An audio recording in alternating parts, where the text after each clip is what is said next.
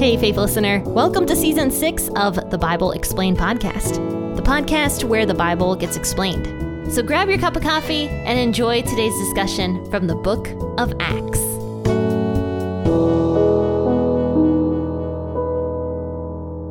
Hello and good morning, faithful listeners, and thank you for tuning in to the Bible Explained podcast on this very cold Tuesday morning. And for the first time in my entire life, and hopefully for the last time, I am drinking tea this morning instead of coffee. And yes, I have crossed over into the dark side, and I am now drinking this tea. And the reason I'm doing that, though, is because I'm still sick. And I think that coffee is not helping. As much as I hate to admit it, it's not helping me. I think it's making me sicker because I had a cup of coffee earlier this morning when I first woke up, and my mouth was so dry because I'm super congested right now. And I think it just made me more dehydrated than I already am. So I was like, you know what? I'm not going to drink coffee. I am going to switch over to tea. And so, yes, I am unfortunately drinking tea. It's one of the main reasons I hate being sick, actually, is because I have to drink tea. I'm just kidding, you guys. You tea lovers out there. I don't hate tea as much as I pretend to hate tea. It's not my beverage of choice. I will just say that. But anyway, I'm here on the podcast because I still want to present an episode to you guys. Even though I'm not feeling the best, I'm still okay enough to speak. So we're going to discuss Acts chapter 13 today, verses 34 through 52. So please bear with me and excuse my slurred speech, I suppose, as we discuss some scriptural passages today. And this passage we're going to be talking about is the second half of Paul's sermon to the church in Antioch, I believe it was. And probably many of them had not heard the gospel message yet. And so Paul is speaking to them all about Israel's history and about the coming of the Christ and the prophets predicting Jesus. And last week we ended with verse 33 that says, God has fulfilled this to us, their children, in raising up Jesus. As it is written in the second Psalm, you are my son, and today I have become your father. And that is from Psalm chapter 2, verse 7. So now we're going to get into verses 34 through 52 of Acts chapter 13. And we're going to talk about more prophecies that Paul talks about regarding the Messiah and how the Messiah is, in fact, Jesus. So grab your Bible out of the version that you prefer, but I'll be reading out of the WEB this morning. And for those of you who are not sick, please enjoy that cup of coffee for me.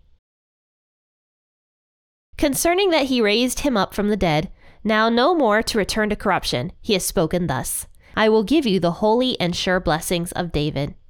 Therefore he says also in another psalm, you will not allow your Holy One to see decay. For David, after he had his own generation served the counsel of God, he fell asleep and was laid with his fathers, and saw decay. But he whom God raised up saw no decay.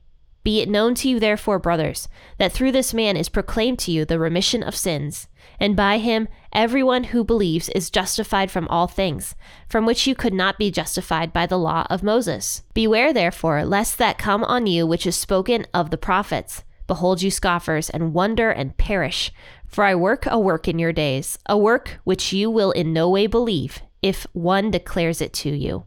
So when the Jews went out of the synagogue, the Gentiles begged that these words might be preached to them the next Sabbath.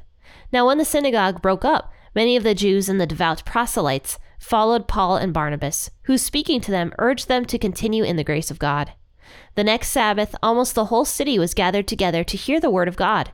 But when the Jews saw the multitudes, they were filled with jealousy, and contradicted the things which were spoken by Paul, and blasphemed. Paul and Barnabas spoke out boldly and said, it was necessary that God's word should be spoken to you first, since indeed you thrust it from yourselves, and judge yourselves unworthy of eternal life. Behold, we turn to the Gentiles. For so has the Lord commanded us, saying, I have set you as a light for the Gentiles, that you should bring salvation to the uttermost parts of the earth. As the Gentiles heard this, they were glad and glorified the word of God. As many as were appointed to eternal life believed. The Lord's word was spread abroad throughout all the region. But the Jews stirred up devout and prominent women, and the chief men of the city, and stirred up a persecution against Paul and Barnabas, and threw them out of their borders. But they shook off the dust of their feet against them and came to Iconium. The disciples were filled with joy and with the Holy Spirit. So Paul and Barnabas are speaking in the synagogue in this area of Antioch of Pisidia.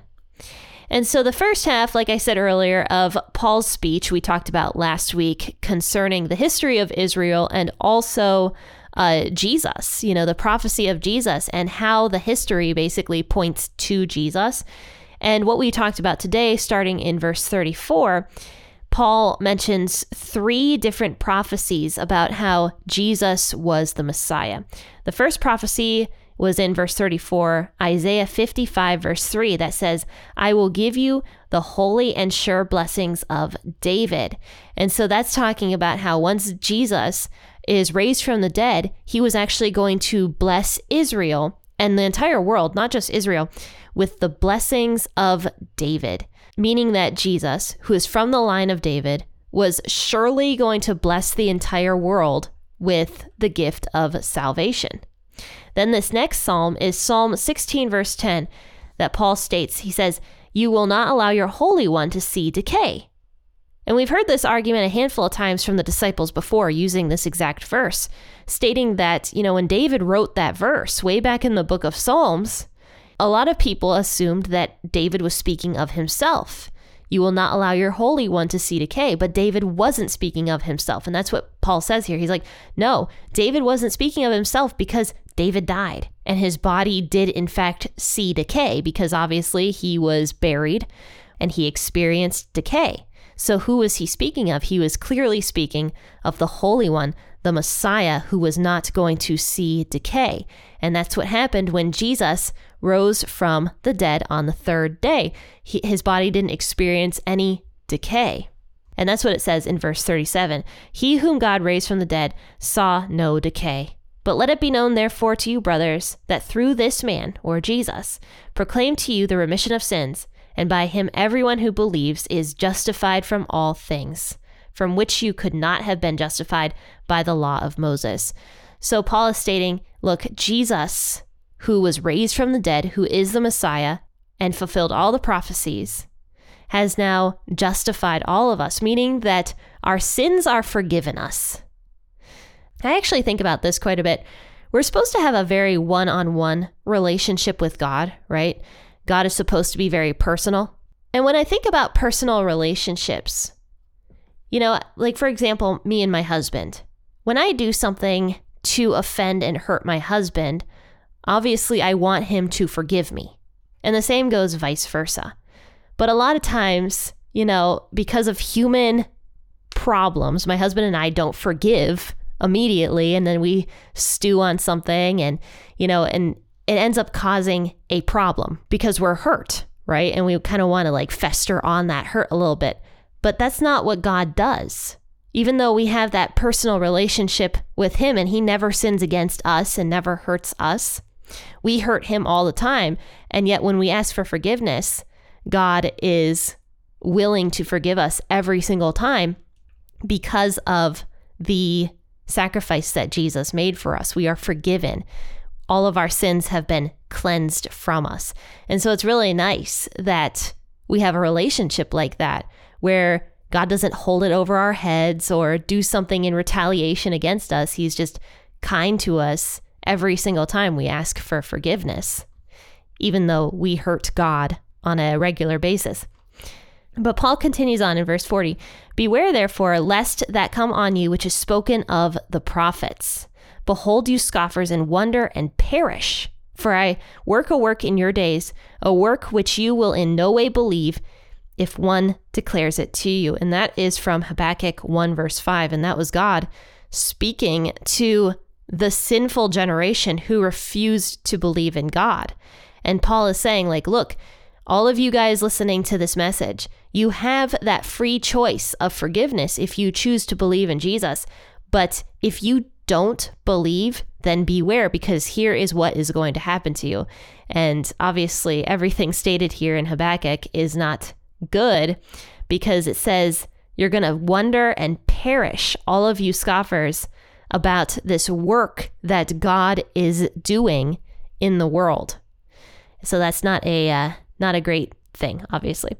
So Paul says, beware of all of that. And that's where the sermon ends. So Paul kind of gives the people something to think about. So now in verse 42, it actually says that the Gentiles specifically were enthralled by Paul's speech. They were like, oh my gosh, we haven't heard this before. We want to hear more of this. And so it actually says in verse 42, when the Jews went out of the synagogue. So the Gentiles that were in that synagogue waited around for the Jews to leave before going up to Paul and Barnabas and asking them to speak again on this subject the following week. So what does that tell you? That tells you that the Jews definitely had a lot of control in this area, for sure. And that Gentiles were coming there to listen, but they had no authority there.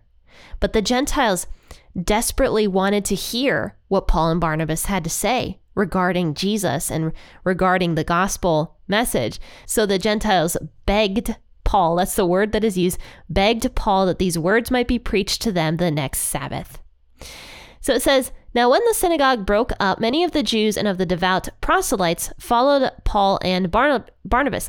So actually, there were some Jews in this area that did follow Paul and Barnabas, though overwhelmingly it sounds like the Gentiles were very interested in this message and not so much the Jews, but there were some Jews. It says that there were a few devout Jews and some proselytes. Now, a proselyte was somebody that was a Gentile that converted to Judaism and became a Jew. And so some devout proselytes as well, hearing the gospel message, decided to follow after Paul and Barnabas. So Paul and Barnabas, it says, urges these Jews and proselytes to continue in the grace of God. So that means that these particular Jews and proselytes, because they had a different heart than some of the other Jews of this area, they were already experiencing the grace of God. And so Paul urges them to continue in the grace of God.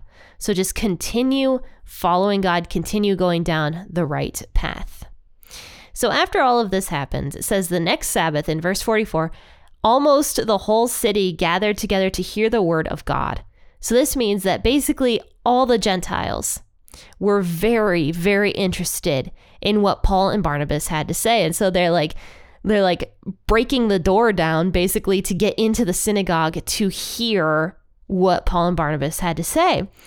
But the Jews saw the multitudes and they were filled with the jealousy. So now, as Paul and Barnabas are speaking God's word and the gospel to the Gentiles, it says that these jealous Jews were in there contradicting every single thing Paul and Barnabas had to say. And it also says that they were actually blaspheming God while they were doing this. Blaspheming God is one of the unforgivable sins, specifically the blaspheming of the Holy Spirit. So once again, because of jealousy and envy and greed, these prominent Jewish people are more concerned about how they look to the public than they are concerned about their very own souls. And it's basically the exact same thing as what happened to Jesus, right? You know, Jesus was very popular and the Jewish leaders of that time period did not like that because they didn't want their popularity to get taken away from them. And they were super jealous of Jesus. So jealousy and envy is not a good thing. In fact, there's a verse in the book of James that I have memorized that says, whenever there is selfish ambition or greed, you will find every type of sin. So selfish ambition and greed, specifically those two sins, which are very interlinked. You're going to find all sorts of corruption. And you can see that here also with Paul and Barnabas and also with what happened to Jesus. And, you know, selfish ambition, that's something I have struggled with my entire life. And I even struggle with that here with the podcast and with the ministry that I'm running.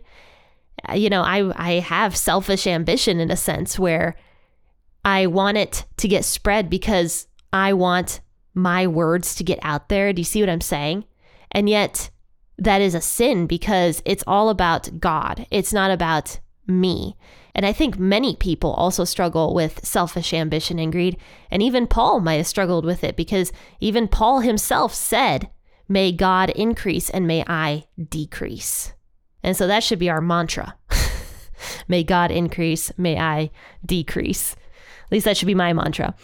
So after all of this, the Jews are very unhappy with Paul and Barnabas because they're jealous. And so they're blaspheming, they're contradicting everything Paul and Barnabas have to say.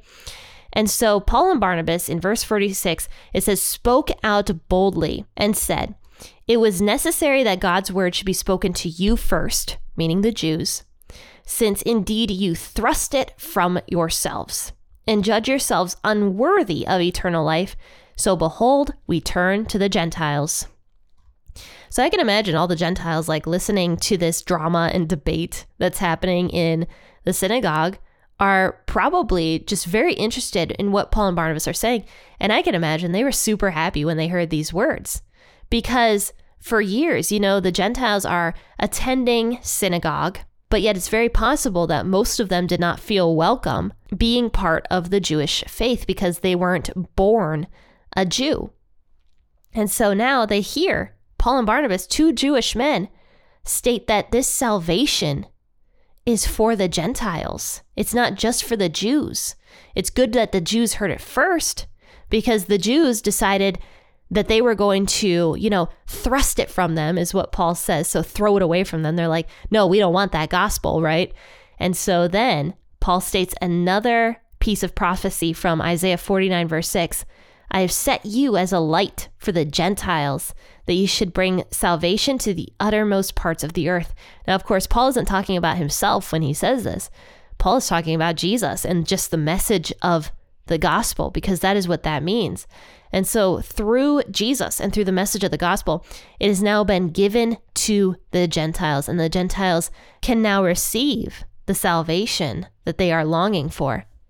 So it says, as the Gentiles heard this, they were very glad, and they glorified the word of God. And as many as were appointed to eternal life, believed. Now, a lot of people, I'm not going to get into the Calvinist argument here, or the Calvinist and Arminian argument regarding predestination, but this is one of the verses a lot of Calvinists use as to why they believe Calvinism is true. And if you want more information as to why I'm neither Calvinist nor Arminian, you can check out my YouTube video on that particular subject, which I will link in the description of this podcast episode, by the way. But going on in verse 49, it says, the Lord's word was spread abroad throughout all the region, but the Jews stirred up. So the Jews were still very angry, very greedy, and they had a lot of selfish ambition. They stirred up the devout and prominent women and the chief men of the city, and stirred up a persecution against Paul and Barnabas, and threw them out of their borders. So here, I don't want to get too controversial here, but these Jews manipulated women to stir up a controversy against Paul and Barnabas. And women do tend to be deceived, I believe, more so than men do. And that's been true since the foundation of the world existed. Unfortunately, these Jewish men understood this and started stirring up the women specifically against Paul and Barnabas. So the women would go tell their friends, like, hey, did you hear about Paul and Barnabas? How they're spreading all this misinformation and how, they are blaspheming the Old Testament or something along those lines. And then the women would chatter into their husbands' ears, and, it just started this whole thing. And unfortunately, it started with selfish ambition once again, and with the women. So now this big persecution starts happening against Paul and Barnabas in this region. And so they throw Paul and Barnabas out of their borders. And so now all these poor Gentiles who really wanted to hear God's word and likely really wanted to keep Paul and Barnabas around for a while, were now unable to do that. But thankfully, the message of God spread in that region, and the Holy Spirit was there to guide people even more. Now, meanwhile, Paul and Barnabas shake the dust off of their feet, off of their sandals at the city. And that was kind of like a curse, basically. Like if a city did not recognize or accept the gospel, Jesus actually told his disciples to shake their dirty sandals so that not even any dust of that city could live or reside on those sandals. And that was kind of like a curse, basically, for this city. And now it says, though, the disciples were filled with joy and with the Holy Spirit.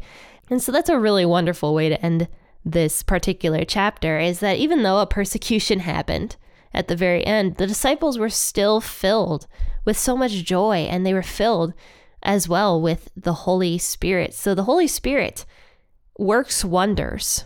Even when things seem bad, the Holy Spirit can still grant us joy. That's one of the gifts that God gives a Christian, is joy. And that's something I can speak to a little bit. Is there's been times in my life where I have not been happy, but yet I still have joy because I have like a hope. I have a hope it's going to end, like the misery. I have just a hope of heaven and of salvation. And that hope kind of gives us this really interesting joy, this interesting happiness almost that we can't quite explain. And it's from God, it's from the Holy Spirit giving us that hope and that joy. Well, faithful listeners, I hope you bared with me today, and hopefully I won't sound so sick in the next coming weeks. It's just the most inopportune time to get sick right now. You know, it always happens. It always happens at the worst possible time.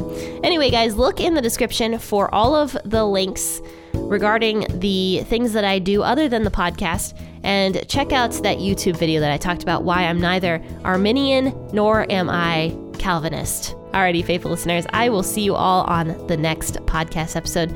Until tomorrow, happy listening, and God bless.